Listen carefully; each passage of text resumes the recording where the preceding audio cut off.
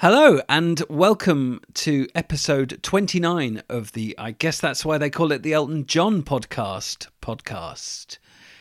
Today we're turning to Elton's record label, Rocket Records, to tell the story of its top 15 highest charting singles in the UK that don't include Elton. That means that there's quite a bit of Kiki on here.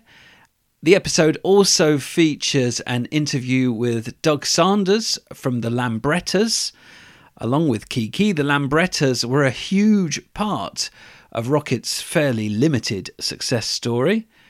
At the end of the episode, I'll give a rare outing to an Elton John Gary Osborne composition that found its way onto a Rocket 12-inch that was released in 1988. I started to tell the history of Rocket Records in episode 17, the second part of the Davy Johnson biography, because of course the label was dreamed up at the Chateau during the recording of Don't Shoot Me as a means to get Davy's album recorded and released. I played some of Elton's Old Grey Whistle Test interview from the 20th of February 1973 in that episode. Here's a bit more. Well, we've had an amazing response. We put a full-page advertisement in one of the leading musical weeklies, and we had a good response from that. We've listened to every single thing that had come in, and we still get loads of tapes every day. And we found a couple of people from just people sending in tapes, which is very encouraging. I think the musical standards have gone up a little bit. What about what's going to happen in terms of recording freedom? Because so many people say that they are inhibited by record labels and just the amount of time, for example, that one gets in. No, well, that's the reason why we set it up. The whole reason for starting a record label was to get away from the, well, you must record an album in 15 hours type syndrome, and also we give most of our artists get at least 10% record royalties, which is very, very high. That's another one of the reasons. And like Davy Johnson, for example, has been making his album. Dave, if you're listening, hurry up. Has been making his album since last June. I know he's been touring with me, but there's no real limit on to what people can do if we're behind them. For example, there's a young guy came in this week who's 18 years old. He plays the piano, and we listened to his songs and we thought, well, they're not very good. And then we sat down and said, well, was I writing very good songs when I was 18? And I said, well, I wasn't writing any songs when I was 18. And he hadn't ever listened to any records, so we gave him some records to listen to. And we said, listen, go away for 6 months. We'll give you wages every week for 6 months and come back and see us in 6 months. That's what we're looking for, you know? Because I know how hard it was when I tried to get a publishing. It's such a hard thing. And, for example, Long Dancer, average age are about 19 or 20. And they've written, their first album is going to be good. It's not going to be great. But then my first album, nobody's first album is usually great unless they're a genius. And that's not the point in signing people that are sort of, you've got to have potential. And the point of starting the record company was to encourage people who've got that spark of potential, to sort of encourage them onwards, because I needed that when I started off, and I really didn't get it half the time. Elton has been quoted as saying, I always wanted to start my own record company. Even as a kid, when I was playing my records, I'd be looking at the label spinning round and dreaming of having my own company.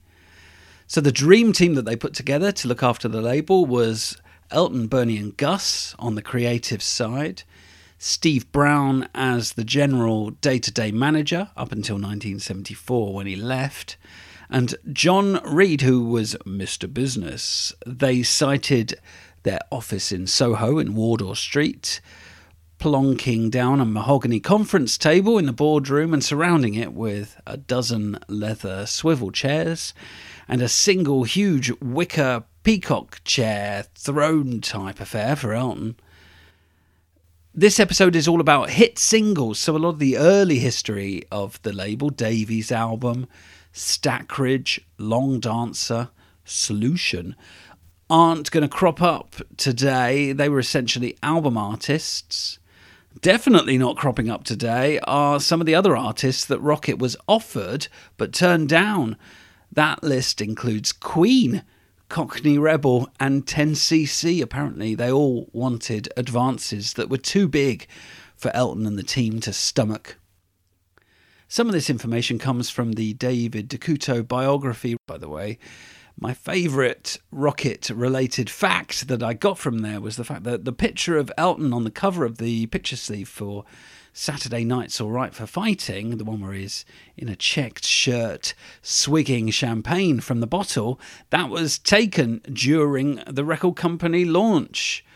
For that launch, the label staff, their friends, the bands and the media all got on a train at Paddington Station and parted their way up to the chocolate box village of Moreton in the March. I'm not sure what they did to deserve that. Up in the hills of Gloucestershire, where they were met by a brass band. Elton obviously made the most of his day trip. Plenty of other Rocket artists aren't going to feature in this episode either, because they didn't actually have any hits.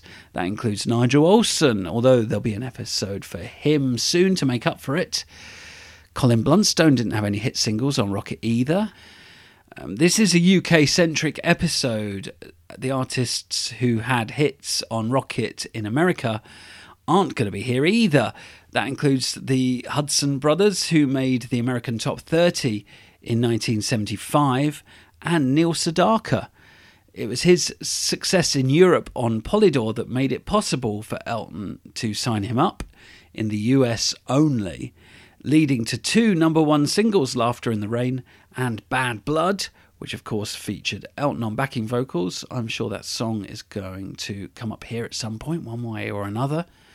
For the same reason, I can't find a way to include the 2 UK hits that Cliff Richard had in this period, because they came out on RCA in the UK. Rocket essentially just pushed his cause for him in the US. Those hits were pretty huge as well, including the wonderful Devil Woman, which made the top 10 on both sides of the Atlantic.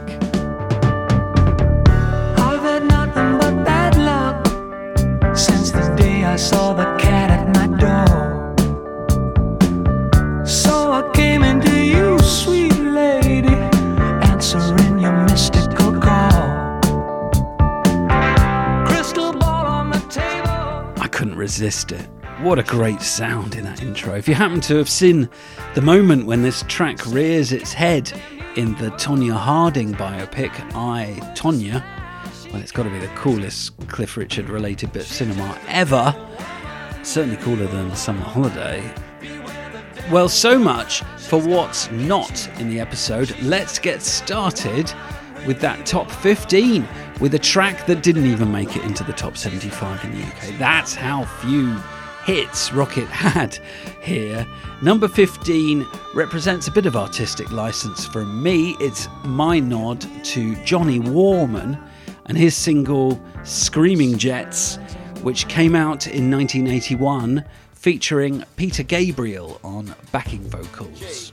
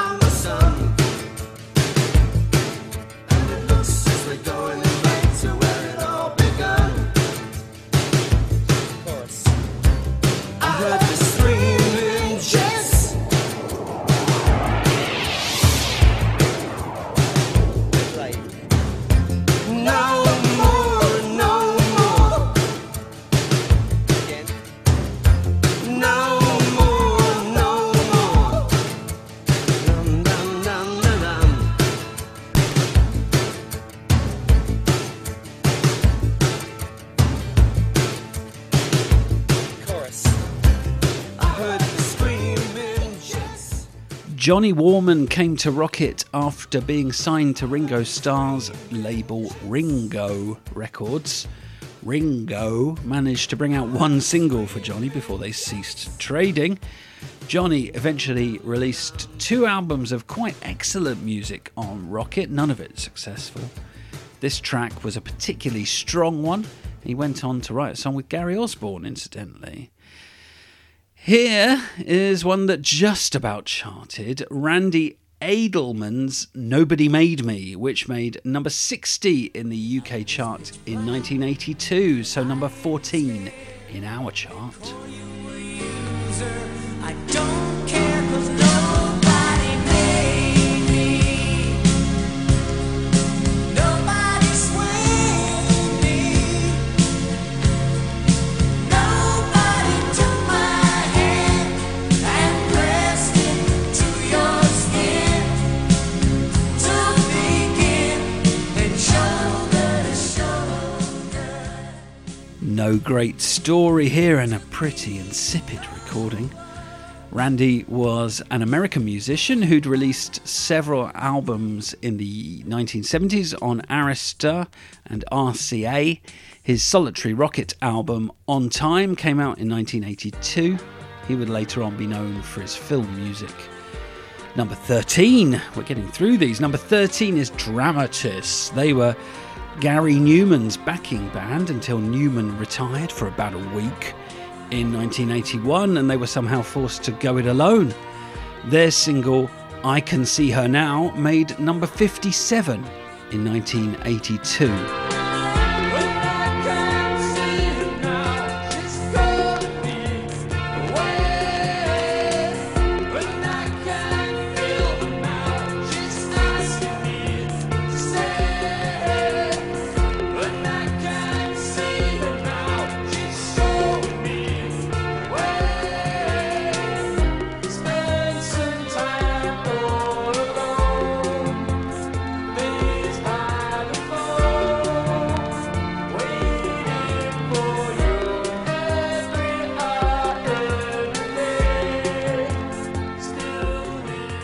This is some fairly basic electropop, very much of its era.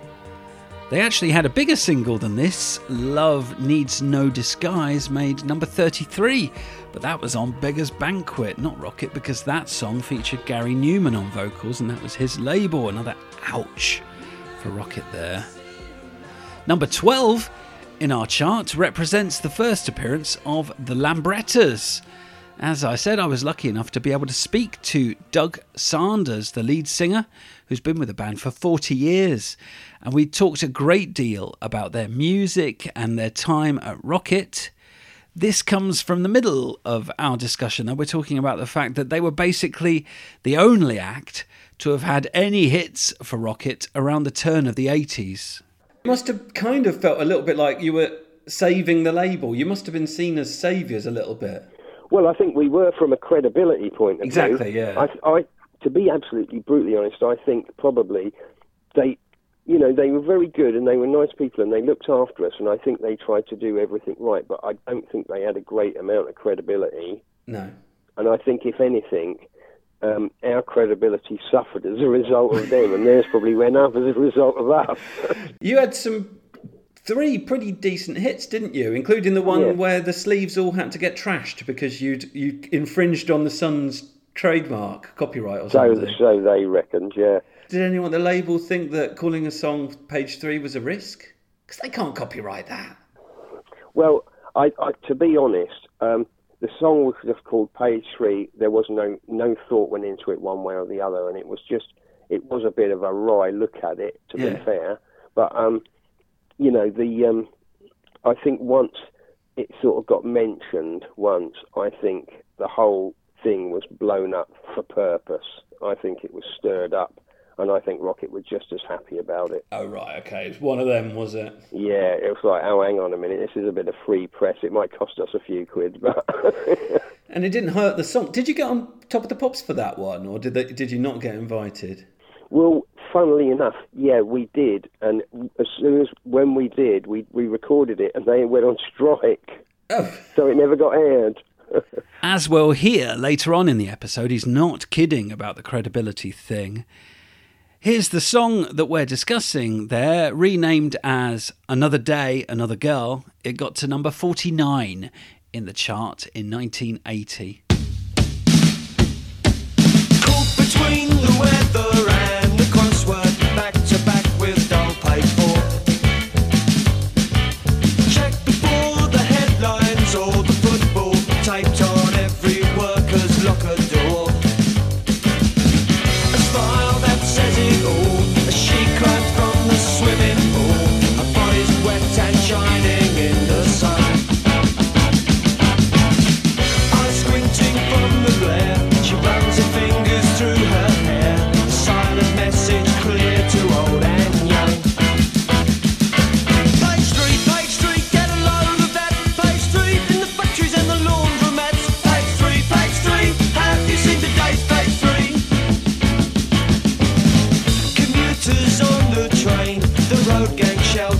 'cause it's raining out.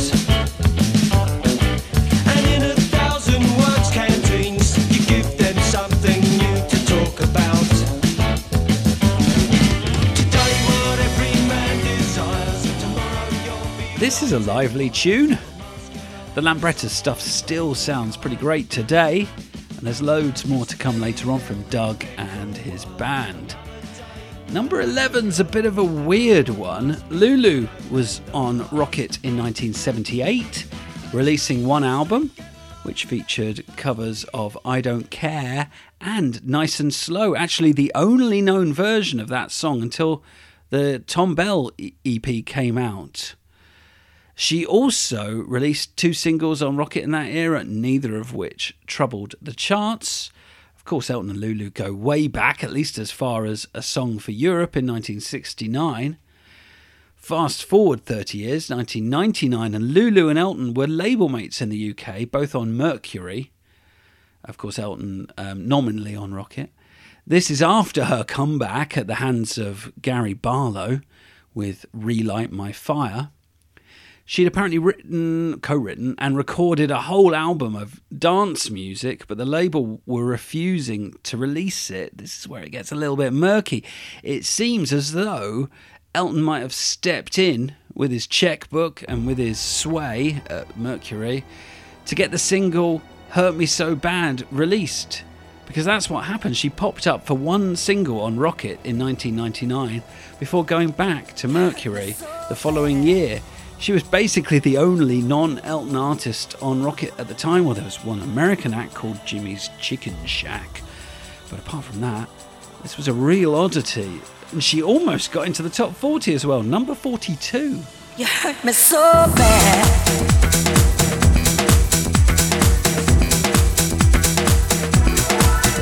I was building a palace in my mind just for you and me. Made you the center of my world, though you couldn't see.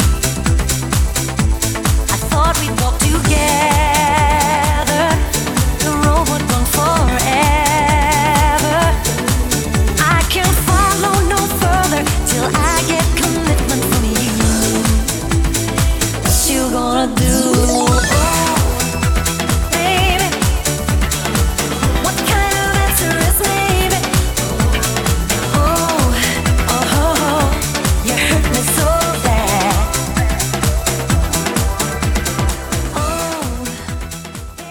Hurt Me So Bad was a pretty good sound for Lulu in 1999, sort of like a down-tempo spinning around by Kylie. It's difficult to get too excited about it, it's not really my thing.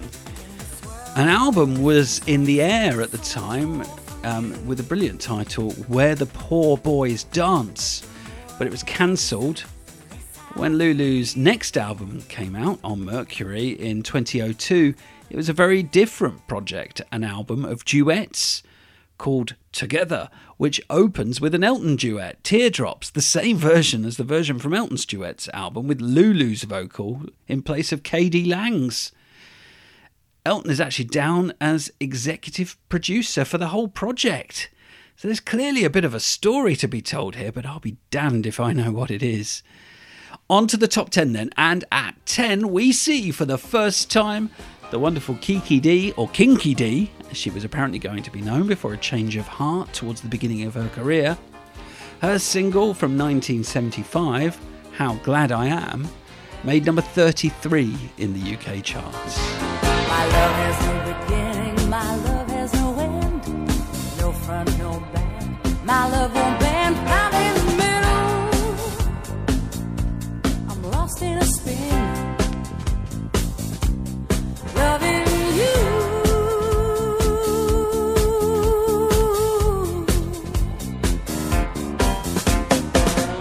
and you don't know, you don't know, you don't know, you don't know how glad I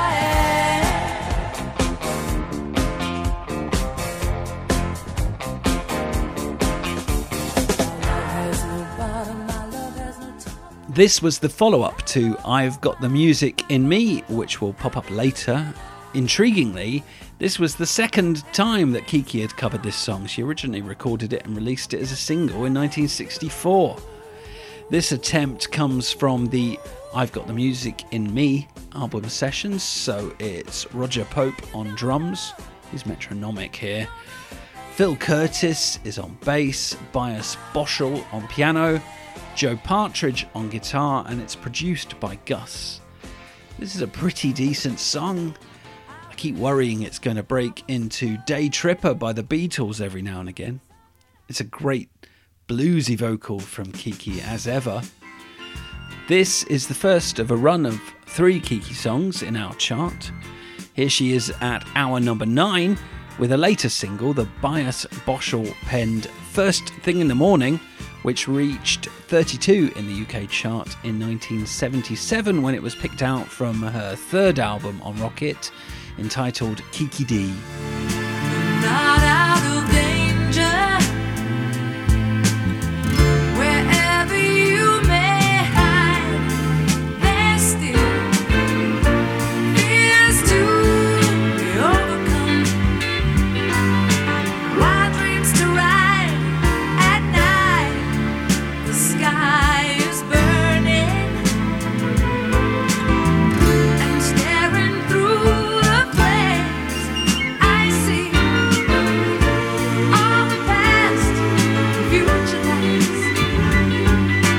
Writing your name on their roses,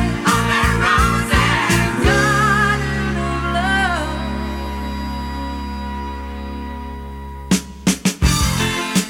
First thing in the morning and last thing at night.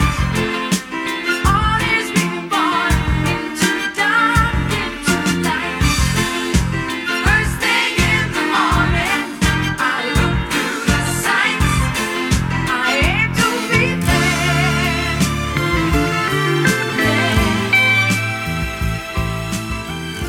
So that was a long old gap between 1974's I've Got the Music in Me and 1977's Kiki D. The reason being that there was a scrapped album in between that Kiki and the label weren't happy with. This was 1976's Cage the Songbird, which eventually came out in 2008. The sessions for that scrapped album were started in 1975 in Los Angeles with the producer Robert Appere, who'd worked with Sedaka and Nigel Olsson for Rocket. Elton had shut down Kiki's band by that point and absorbed them into his own, so Kiki was working with some unfamiliar musicians.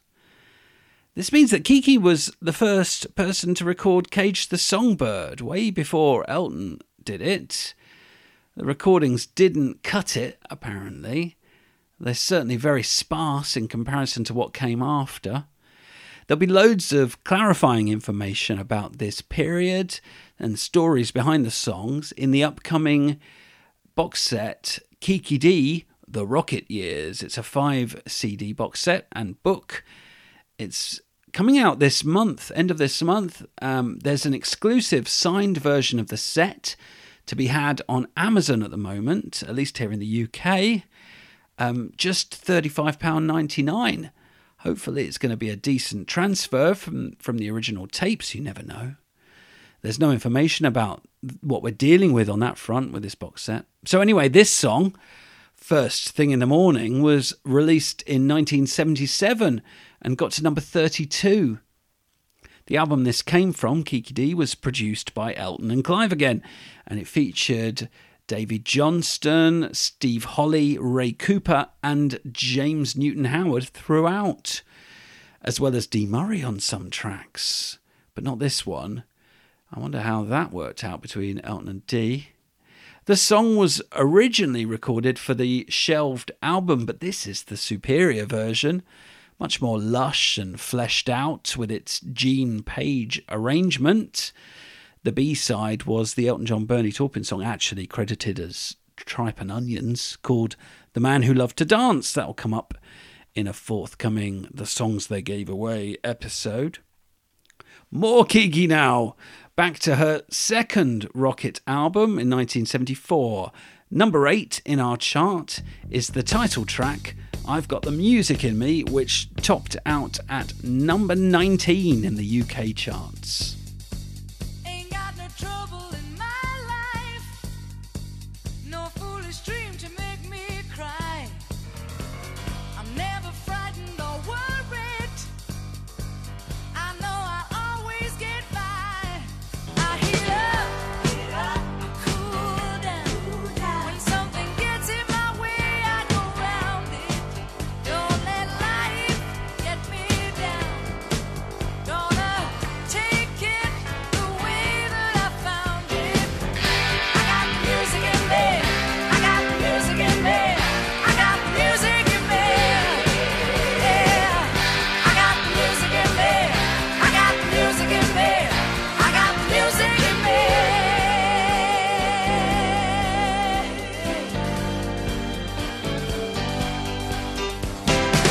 They say that life is a circle, but that ain't the way that I found it. Gonna move in a straight line, keeping my feet firmly on the ground. I heat up, I cool down. I got words in my head, so I say them. Don't let life get me down. Catch a hold of my blues and just play them. I got the music in me, I got the music in me, I got the music in me. I got the music in me, I got the music in me, I got the music in me. Feel funky, feel good. Gonna tell you, I'm in the neighborhood. Gonna fly. This is Kiki at her best, just killing it with that breathless groove behind her, courtesy Roger Pope, Phil Curtis, Joe Partridge and Bias Boschel. The album was produced by Gus, he's down on tambourine, along with Jeff Titmus. Clive Franks and Stuart Epps sing backing vocals on the album. The liner notes also feature Del Newman, BJ Cole, Kay Garner, Irene Chanter, Barry St. John, some very familiar names to Elton John obsessives. It sounds like unbelievable fun was had recording this album. They did it at Electric Lady Studios in New York City. Apparently the mood was lightened still further when Elton appeared nude, streaking across the live room of the studio, apparently to give Kiki a bit of confidence in herself. Not sure exactly how that's going to have helped, but still. The single charted even higher in the US than the UK, number 12 over there. Her only hit in the US, apart from Don't Go Breaking My Heart. Moving on. Number 7 is Blue, the Scottish band, not the English boy band, based around Hugh Nicholson, ex of Marmalade. Here's Hugh talking to Chris White about his days at Rocket. And then you came to the attentions of Elton John and Rocket Records who signed you. So how did the former Race Dwight come across Blue? It was one of the road managers had seen us perform and told Elton about us. And Elton and John Reid turned up at a gig in London and saw us and were interested in signing us for the Rocket record company, which was really exciting. It was a good time, great fun. And Elton, in fact, produced the debut album. That's right, Another Nighttime Flight. That's right, Another Nighttime Flight. And some of the tracks too. He produced and he played in some of the tracks too. Right. What was it like to work with in the studio? What was it like to work with in the studio? An excellent musician. A great sense of humour. And we got on really well with him. Dedicated to music. It was quite daunting at first. Once the music was playing, it was no problem. Clearly some very vivid memories for Hugh there. Here's that single then. It got to number 18 in 1977 and it's called Gonna Capture Your Heart. Gonna take my soul to town, gonna set my spirit free, gonna capture your heart.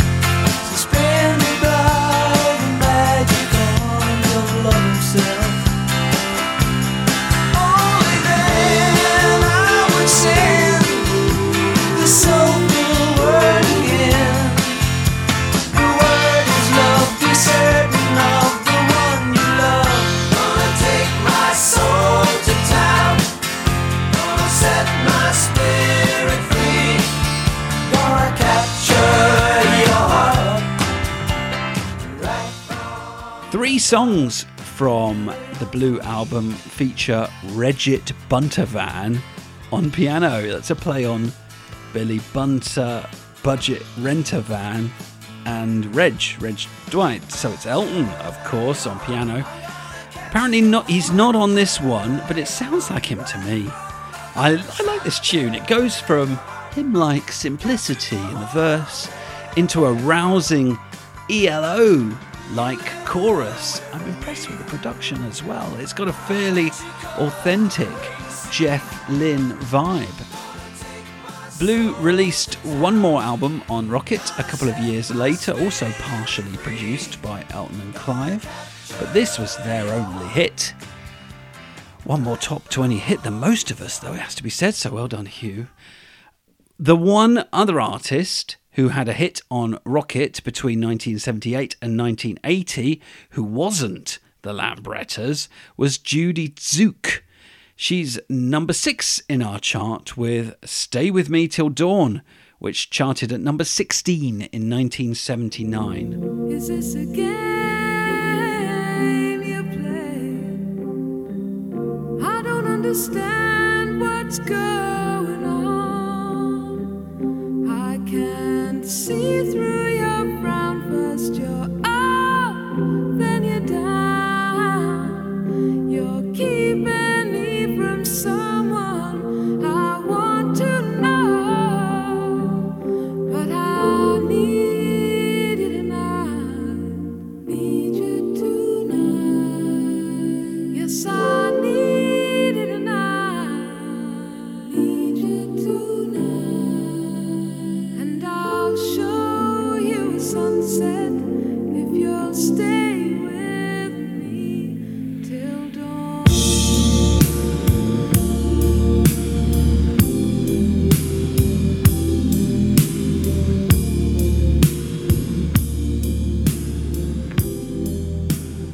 Judy, who of course co-wrote Give Me the Love with Elton around this time, 1979, by correspondence, not in person, released her album Welcome to the Cruise on Rocket that same year.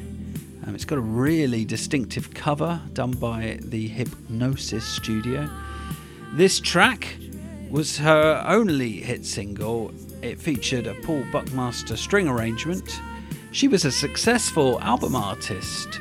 Her 3 Rocket albums charted at number 14, then number 7, and then number 17. Judy had apparently approached Rocket early on, and they liked what they heard, and she promised to bring them more music, but she never came back.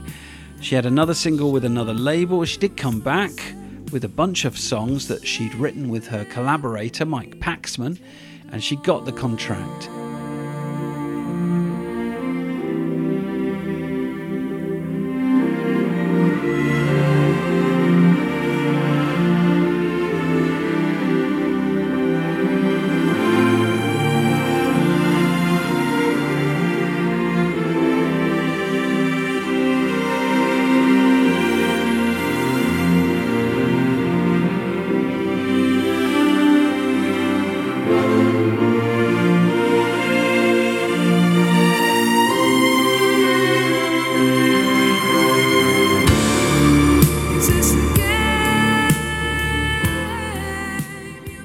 Top 5.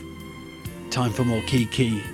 In 1976, after the success of Don't Go Breaking My Heart, and without another album to promote, they returned to the vaults and put together an EP of 3 older singles, headed up with this song from the first Rocket album, Loving and Free.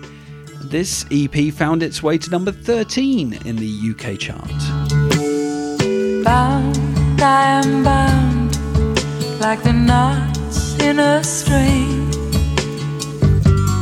eager to be where my life can begin. Out of the shadow and into the sun, so many things that I should have done. I will untangle myself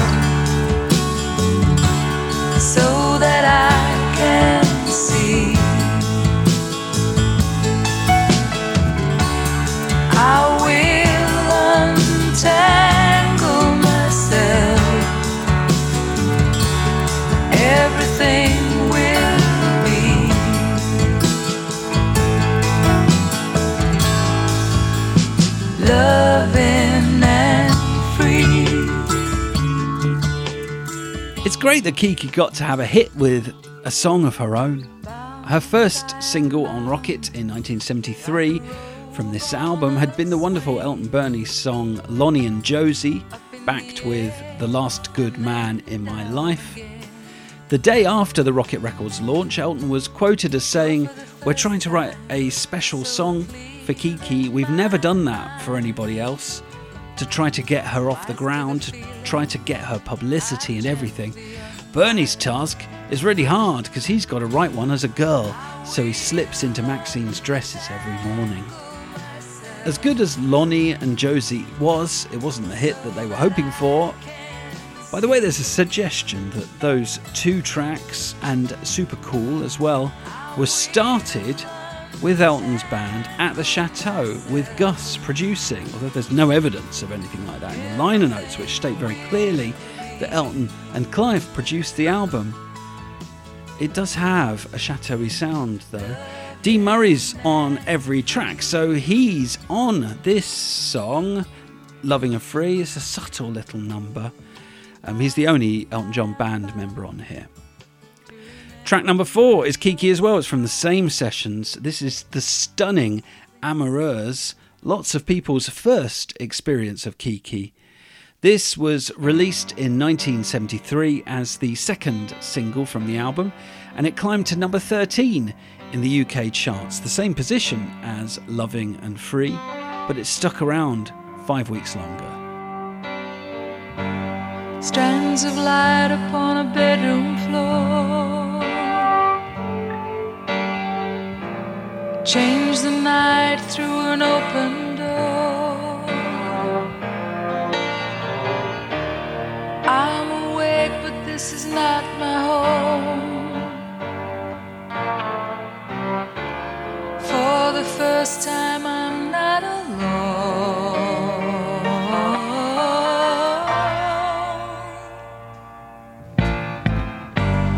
Reaching out, I touch another skin. Breathing out as he's breathing in. Deep inside I feel my soul aflame. Can my life ever be the same?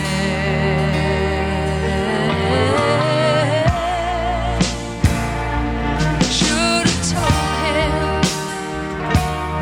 I'd do anything if I could hold him for just another day, for just another day. His love is something I will not forget. When I am far away, when I am far away, I feel the rainfall on another planet, another planet. Close together. I've always loved this tune. The original recording, which was from 1972 by Véronique Sanson, who wrote it, was produced by Michel Berger. The lyric was translated by Gary Osborne, one of a couple of French songs that he tackled in that era. He kept the choruses roughly the same. The line, "I feel the rainfall of another planet," comes straight from the original, for example. But he changed the verses. Sanson's original is more subtle. It's about knowing that you're going to be in trouble with your parents when you get home after staying out all night with a guy. Gary's got the same story, but he's turned the sexuality factor right up. It's quite clear about what Kiki's singing here. Sanson herself recorded Gary's English lyric in September 1972 before Kiki's version, which was recorded in April 73 at the suggestion of Tony King, vice president of Rocket. It's not even about the lyric though. She could hum it and there still wouldn't be any doubt as to what it was about. What a melody. Time to say goodbye to Kiki and hello again to Doug from the Lambrettas, because they take up the next 2 places in our chart. Here's Doug giving me a bit of background about the early days of the band and how they came to the attention of Rocket. When you were starting to forge your direction, there wasn't really a mod revival, was there? No, there wasn't a mod revival at all. And it's quite funny because not so much now, but there have been times in the past where we sort of had a bit of stick for being called the Lambrettas and saying, that's such an obvious name. It is, isn't it? It kind of comes across like bandwagon riding extraordinaire. Exactly. And I totally understand that. The point being, though, when we started, there was about it was really underground, and there was about a dozen mods in Brighton, and we thought, well, the best way to sort of get the message out is to be as obvious as possible. Yeah. Obviously not realising there was going to be some sort of mod revival. When did Quadrophenia come out? I actually don't know. I think that was 79. So you were right on. You were ready to go, weren't you? Yeah, well, we were sort of going then because I can remember we were actually playing. There's a little gig. It's no longer there in Brighton called the Alhambra. And all the bands used to play there because they used to be able to get you to play there for nothing.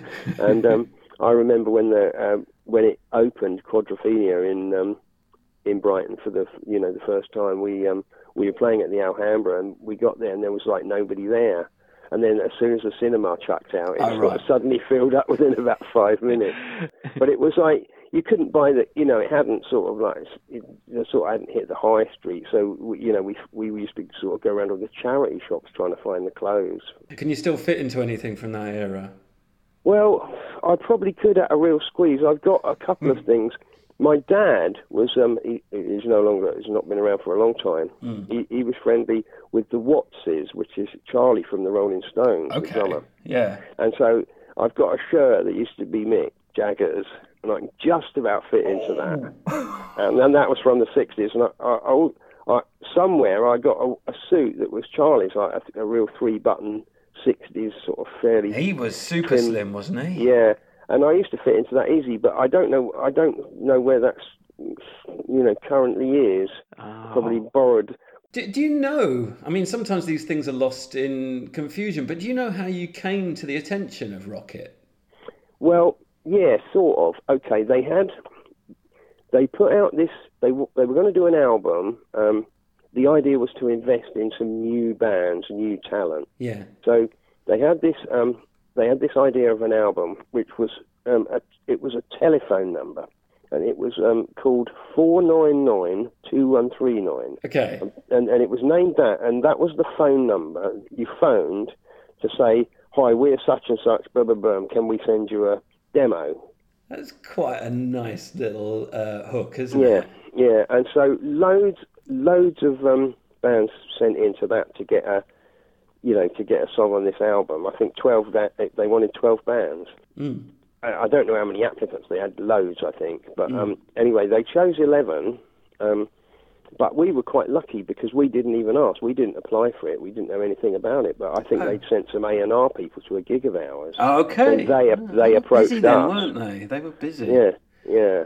Did anything come of the other 11 then? I'll have to have a look into that. I don't think they did. No, a couple of them were sort of okay bands, but I don't think any of them ever did anything. And we... and that was your song Poison Ivy? Not your song, but the song. It was Go Steady, the track was was Go it? Steady, Oh, was it? yeah, Okay, all right. Which was the very first song.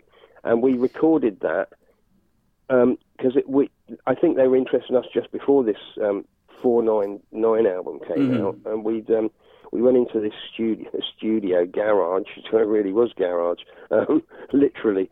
And that was Peter Waterman, because he used to work for them. Yeah, I don't know if you knew that. I did know that, but it was way before he ever saw a lot of success. Yeah, it was long before Stock Aitken and Waterloo. But he was always full of these brilliant ideas. I've got this fantastic idea, boys. And he's anyway, we went in the studio with him and we recorded Go Steady and a couple of other tracks. Yeah. And the idea was, that was going to be put out as a single, which it was, with an A side and a double B side. But then they decided that this A side was going to go on this 499 album. Their first single didn't get into the top 75 though, so we won't feature it here. Number 3 in our chart is the song Dance, which made number 12 in 1980. This one was written by Jez from the band, who's unfortunately no longer with us. It's extremely catchy. It's up to you. Oh, say yes and it's alright. Too much too soon. Oh, do you want to stay the night? If you want to, it's alright. You've had enough. Oh, and you want to be alone. Okay, that's rough. Oh, if you want, I'll walk you home. But don't go on your own. Dance with me tonight. At least you might just dance. I want you more than I can stand. I've asked before. Oh, I'm going to ask again. Let's go back to Doug for a bit. Your deal kept getting updated, didn't it? You started off with just a single or a couple of singles, and then by the end you ended up with 2 albums on the label, didn't you? Yeah, that's right. It started off as I think a single, and then I think they were going to just maybe do an album and a couple of singles, and then it ended up as a sort of, when we did sign it, finally I think it was just a standard 3-year deal, but obviously we've been there a while already, so yeah, so I guess it ended up about 4 years or so. The whole thing with Rocket was that it was supposed to provide a better deal than other labels would give an artist. I wonder, you've not got much to compare with as to what it was like in that era, because you only got one deal in that era. Yeah, quite. But what do you reckon? Do you think they were fair? I think they were pretty fair. Because, you know, from what I've seen from other musicians and bands and, you know, people I still know now that were around then, obviously it's very different now, but I think they were pretty fair. I mean, I think they were there to make money like any company, but I think their percentages were as fair as anybody's, and they were, you know, they spent a lot of money on us for you know, trying to promote us and just be nice to us, I think, in general. So it was a nice environment to be around. It was quite sort of a family environment in a way. It was, you know, they were, you know, they really took us under their wing. Okay, so now here's Doug and me talking about Pete Waterman, and leading into talking about their biggest hit, which was a cover of the Lieber Stoller song Poison Ivy. Pete didn't, apart from being directing you in terms of material, he didn't produce you again, did he? No, not after that very first one. He sounds like a really funny guy, Pete. Yeah, he's all right actually. He was pretty good with us. Yeah. I mean, he's the eternal enthusiast. I've seen him go on about trains. Yeah, well, there you go then. I rest my case. Yeah, I bet he could drone, I imagine. I mean, he could he could talk you into pretty much anything, you know. So, but he was right about Poison Ivy, wasn't he? He was right about Poison Ivy, and it was because when we, you know, obviously we had our own material, and when it was first suggested, we thought, oh, here we go, you know, it sounds like a naff idea, and then we practiced it, and I'm afraid it was me that was responsible for the ska rhythm. Okay. And then it sort of it did breed a bit of new life into it, to be fair, doing that. Yeah. And then I guess it did, you know, it did start sounding okay then, so we warmed to the idea, but we weren't too keen on it at first, but it did work out all right in the end, so. Yeah.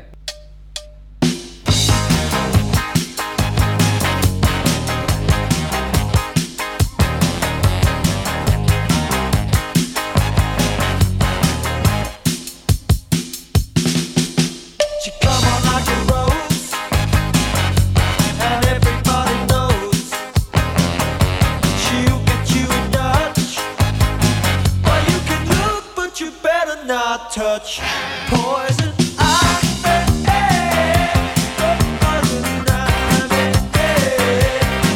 That night while you're sleeping, poison ivy comes screaming. This track is number 2 on our chart, having made the top 10 in 1980, number 7 to be exact. Back to Doug. I've just asked him what Elton thought of their music and their success. Well, I think he really liked it. I think he was always very supportive. He used to, I don't know how old you are, but 41 now, just turned. Okay, so you probably don't even remember telegrams. No, well, I know all about them, but yeah. Okay, so he sent us telegrams. So like when we very, very first did Top of the Pops, he sent us a telegram and champagne and stuff. And I think the first telegram said something like, it doesn't do to outdo the governor. So he had a single out and we were higher than him in the charts. Yeah, it wasn't a great time for Elton, that sort of era. No, it wasn't. I mean, his credibility taking a massive hit with Victim of Love as well as disco album. So, yeah, it did. I don't know what it was like in the States, but you know, that credibility thing in this country is a bit silly, really, and I think a lot of people went through a bad patch then, didn't they? Yes. No one knew who they were or what they wanted to be or do. Yeah, exactly. But no, I've got 3 or 4 telegrams because I keep most of the stuff if I can, you know, and I've got 3 or 4 telegrams that he sent us. That, that's wonderful. You know, we're all really, really nice and supportive, and you know, and a few things that perhaps I shouldn't mention. Oh, well, you feel free to mention them, but did he ever come to any of your gigs? Yeah, he didn't come to any gigs, but he came to a charity football match, and we did, and there was the Sun did this charity the Sun of all people. Yeah, talk about forgive you quickly. They did a charity football match, and there were lots of different bands had you know, teams, and it was 5 a side, and you were allowed to have the members of the band, or 4 members of the band, and you were allowed to have 1 professional footballer. There was us, and we had this guy called Stan Bowles. Don't ask me who he played for, but he was in Premier Division somewhere back then. And he was there, Elton was there watching that, because he's a bit of a football nut, I think. Is that down Brighton way? Or No, it was in Chelsea at Stamford Bridge. Was it? Lovely. Yeah. And I think we played, the first team we played they were called Cozy Powell's Hammer. He wasn't there, was he? Yeah, Cozy Powell was in the team, yeah. Wow, I imagine him being a goalkeeper for some reason. I can't remember and there was him and like Jeff Beck and, you know, them sort of lads. Wow. And I think we drew with them. So then we went on again, and then we got beaten by the Barron Knights. I think they cheated because they had like 3 Scottish internationals on their team. So well, yeah, because there probably were at some point 3 Scottish internationals in the Barron Knights. There were that many of them. But you never know. But Elton actually played with the Barron Knights. He did a session with them in '68. There's a little piece of Elton trivia. Well, no wonder they beat us then. Yeah, it was fixed. Come on, then, give us a silly memory of Elton. Do you have any silly memories of him? I can't. Silly. No, I can. The thing I omitted to say was on one of his telegrams he put at the bottom. I guess we were all sort of young lads then, and he put at the bottom, "Do any of you go?" Way! Still got the telegram, but it was in. You know, it was all done in the best possible taste. Yeah, I don't know about that. I don't think he was serious. Okay, I'm sure he wasn't. I think he was sort of sending himself up a bit. Yeah, I don't think he would be mixing business and pleasure. No, he wouldn't have mixed business with pleasure. No, no, it was just because you know. That's hilarious. I guess, yeah. So he was just sort of taking the piss out of himself, really. I don't think you're going to get much more salacious than that on I guess that's why they call it the Elton John podcast. Doug went on to tell me about what the band are up to these days. And then we're sort of writing to do some stuff for next year, but I don't know whether we're going to be doing... We did an EP last year, that was all right. I don't know whether we're going to do another EP soon or an album. We're trying to debate that at the moment. But I'm writing. Yeah. Got some good stuff. And then next year we've got like the Great British Alternative Festival. I know that's in Minehead. And then we're playing with a band called The Chords somewhere, Morley. There's a big sort of thing called Mods May Day on the 5th of May in London. It's an annual thing. And it's an all-day thing with about 7-8 bands. So that's usually pretty good. Yeah, then the summer begins in earnest. Good for you. I'm glad you're busy. And you kept it going and still writing original music. Can't be bad, can it? That's what it's all about. I mean, I do, you know, I'm quite happy. All the while we're playing new stuff, I'm quite happy to, you know, when I go and see a band, I want to see their back catalogue and I want to hear the songs I know and love. But I'm just as enthusiastic to hear their new stuff. And I feel the same way about this band. I'm quite happy to play the songs that people want to hear. But so long as, you know, we get a chance to hear some new stuff as well. Quite right. There's nothing worse than a stagnant set list full of oldies, is there? At least one actively gigging musician doesn't agree. Those dates are all listed on the Lambrettas website, which is www.thelambrettas.co.uk. If you're in the UK, why not go out there and give them some support? The EP that Doug mentioned, called Go For It, is available to download in all the normal places. In the spirit of supporting bands who are bringing out new material, here's one of the tracks from there. It's the title track. No use dreaming of a better situation, and you can rely on the good intent of man. Maybe you get a dose of dust and radiation, all the same old blade from the same backstabbing hand. Well, I'm the chosen one of the seventh son of the seventh son, but I see what's right in front of me. Feels right, then go for it. Go, go, go. It feels right, then go for it.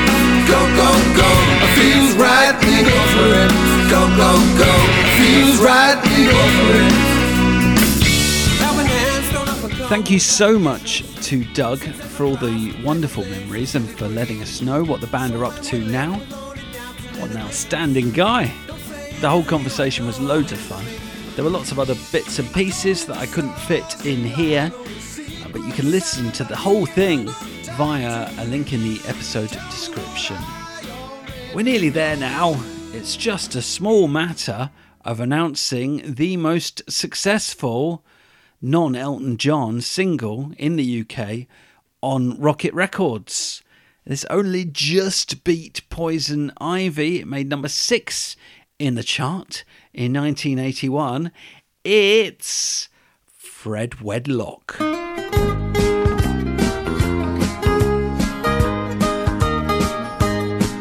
When you score with a chick in a disco bar, take her home in your hairy little car, then you find you went to school with her mom. Pa, you're the oldest swinger in town. When you won't look in a mirror in the light of day, swear you dyed it when your hair turns grey. When you zip up your Wranglers and your belly's in the way, you're the oldest swinger in town. Here you come and there you go, white wheel spots and a stereo, but the engine's clapped and the driver also is the oldest swinger in town.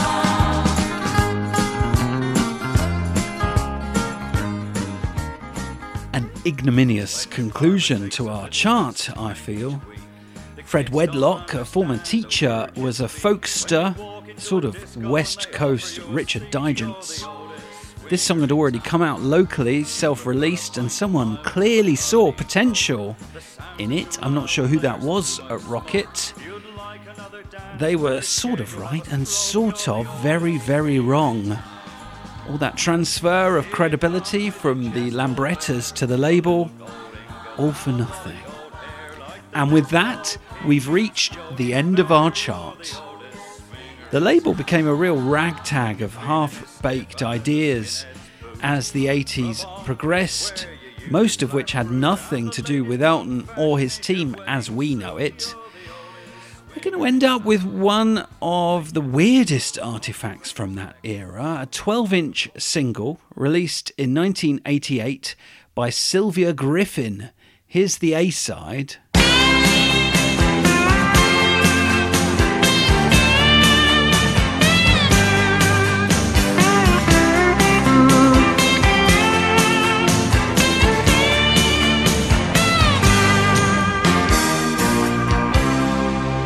Cold wind howls down the street at night as my eyes watch you go, and I give up the fight.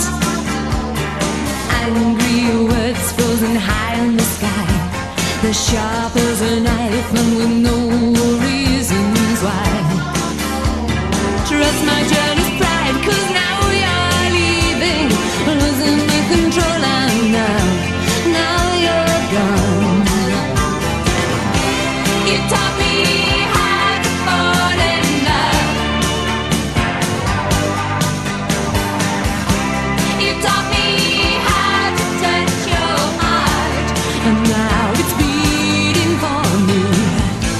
You're here beside me, guiding me, but most of all, you taught me how to need you. Now I can't let go. Love's a state of mind. Cold hand. This song, Love's a State of Mind, was produced by Chris Thomas and co-written, along with Griffin herself, by Rod Bowkett, who was originally a member of Stackridge. He went on to write for Diana Ross and Cliff Richard. We've got some Elton John alumni on here, namely David Payton and Charlie Morgan. Does that style of slide guitar playing sound familiar to you? It should do. It's George Harrison. According to Simon Leng's biography, The Music of George Harrison, he got involved purely to repay a favour after Elton appeared on his album Cloud 9. It wasn't just any old project they gave him, though. They weren't just launching Sylvia Griffin's solo career. As a singer, she'd originally been in an interesting group called Kissing the Pink, but anyway. They were also launching Renata John, very soon to be Renata Blau again, as a record producer. Renata was friends with Sylvia, apparently. And although she didn't end up producing the lead track from the single, she is given credit for producing the 12 inches bonus track. So what of that bonus track? It's called Lonely Heart, and it's written by Elton John and Gary Osborne. I wonder what vintage this song was. It could have been a late one, Leather Jackets era, who knows? I have to say I quite enjoy it, and I'm surprised it doesn't really circulate. I'll play it in full at the end of this episode. I'll bung it on my YouTube channel. Hopefully you'll enjoy it. Thanks to all of my correspondents and the reviewers on iTunes. Gary Knox, big fan 6778, good years that. Patrick 93010, Calligator 79, Awesome Border Collie. I think I've mentioned you before. It's a great name. Your comments and your reviews mean an awful lot to me. Email me if you've got any questions or observations. It's eltonpodcast@gmail.com. Thanks to John Schramm, who's been emailing me recently. I'll see you in a couple of weeks. In the meantime, here's the quite awesome Lonely Heart.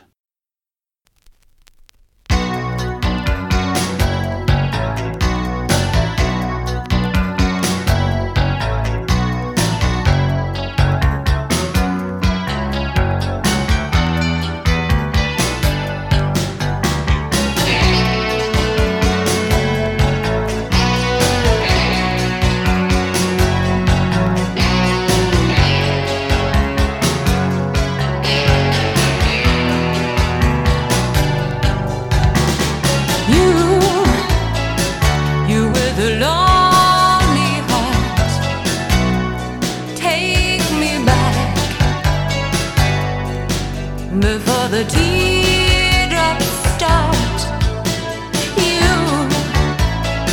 you made me feel so good, even when I never understood. How can someone like you have such a lonely heart? Lonely heart. Now's the time. This is the heart